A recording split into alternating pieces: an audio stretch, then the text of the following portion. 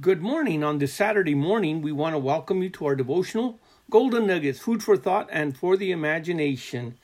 We will be continuing on our devotional and our study on the Feast of First Fruits, one of the feasts unto the Lord. We've been talking about how Jesus entered in his resurrection into the heavens and applied from his very own blood on the mercy seat in heaven and all the sanctuary, everything that needed to be cleansed by his blood.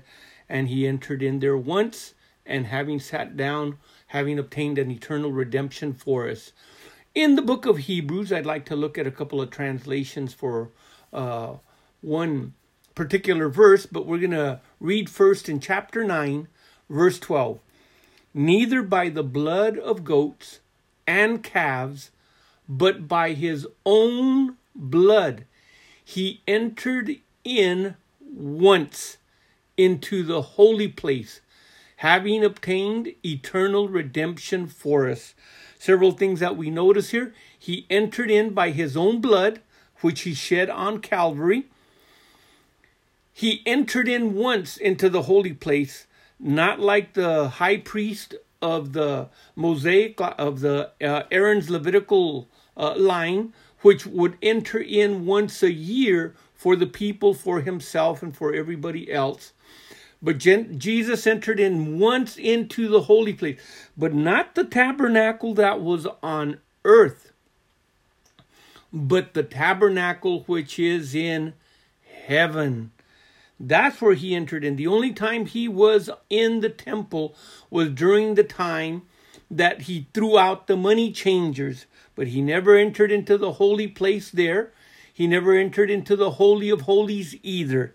So now as we continue reading in Hebrews chapter 9, verse 21, the scripture goes on to say, as we look at it, moreover, he sprinkled with blood both the tabernacle and all the vessels of the ministry. Verse 22, and almost all things are by the law purged with blood, and without shedding of blood there is no remission of sins, or no remission. Therefore, verse 23, because of that, without the shedding of blood, no remission of sins, the high priest had to go in there. Jesus had to go into the very heavens itself. It says it was necessary. Notice, it was necessary that the patterns of the things in the heavens should be purified with these, meaning blood, but not of the sacrifices of goats and of animals. With these, but the heavenly things themselves with better sacrifices than these. The better sacrifices being his own blood. Having entered in, applying that blood as the priest would apply, the high priest, he would apply that blood 7 times before the altar, 7 times before the altar of incense, 7 times on the mercy seat. He went applying the blood to cleanse and purify. And he did this every year. But Jesus, having entered in once, just one time, as we read, one time, forever has bought our eternal redemption, has sat at the right hand of God. In Hebrews chapter 9, in verse 24, for Christ is not entered into the holy places made with hands, which are a figure. Now this word figure, we came across it the other day, but it's actually a different word, and we found out that the word figure there was actually translated or came from the word parable, meaning the things that are the hidden truths that are in and significant of this taking place. In other words, everything that was represented there and how it was accomplished with Jesus doing this, and even much more of things to come. But the word here that is being used is actually the word anti-type. And we're going to see how different translations really bring out the meaning of this word. For Christ is not entered into the holy places made with hands, which are the antitype of the true, but he entered into heaven itself, now to appear in the presence of God for us. Another translation could actually say, in the face of God for us. And the word there, appear, winds up being to exhibit or to disclose, to manifest. And of course, Jesus did say to those that love him, he and the Father would manifest themselves to him, which is actually the same word. Another translation of Hebrews 9:24. This is why Christ did not go into a tent that had been made by human hands and was only a copy of the real. Instead, he went into heaven and is now there with God to help us.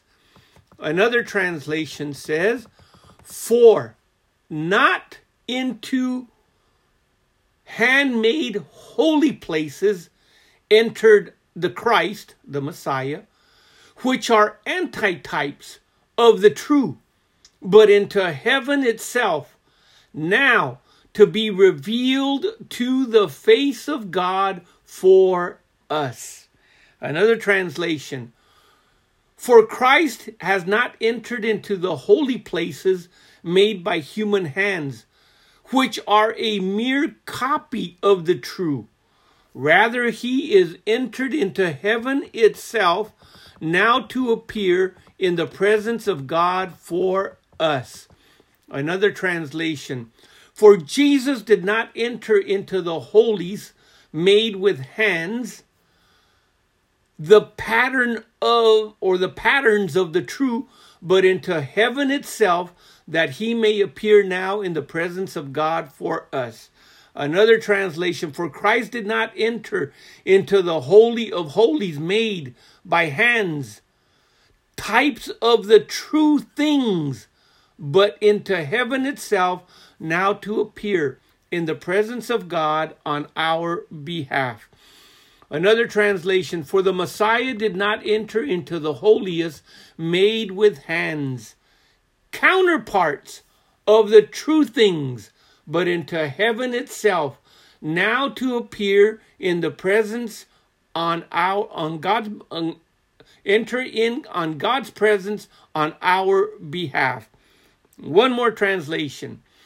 For not into the holy place built by man's hands, a mere copy of the reality, did Christ enter, but he entered into heaven itself, now to appear in the presence of God on our behalf.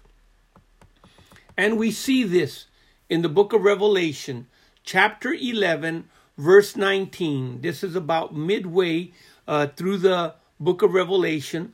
Also, by this time, we're midway through the tribulation, according to the way the book of Revelation is written. And it says, and the temple of God was open in heaven, and there was seen in his temple the ark of his testament, and there were lightnings and voices and thunders and earthquakes and great hail. It's important for us to understand that when Christ was crucified and buried in that tomb, there was an angel on one side on the foot part. There was an angel on the head side. Two angels present, kind of typifying as he laid on that slab, like the Ark of the Covenant, the seat of mercy that was there. And that is where the blood was sprinkled. Well, if he entered into the temple of God and the Ark of the Covenant was there, or the Ark of his testament, then we know that that is where the blood of Jesus was sprinkled once when he entered in to purchase eternal redemption and salvation for us forever. By one sacrifice, offering his body, He bought for us a salvation that cannot be taken away so long as we are careful not to lose it or forget where we have been redeemed from. Consider this today, thought for food and for the imagination, the things that are patterns and types and figures and shadows concerning the tabernacle, concerning Christ, and concerning the things that pertain to the heavenly priesthood with Jesus as our high priest.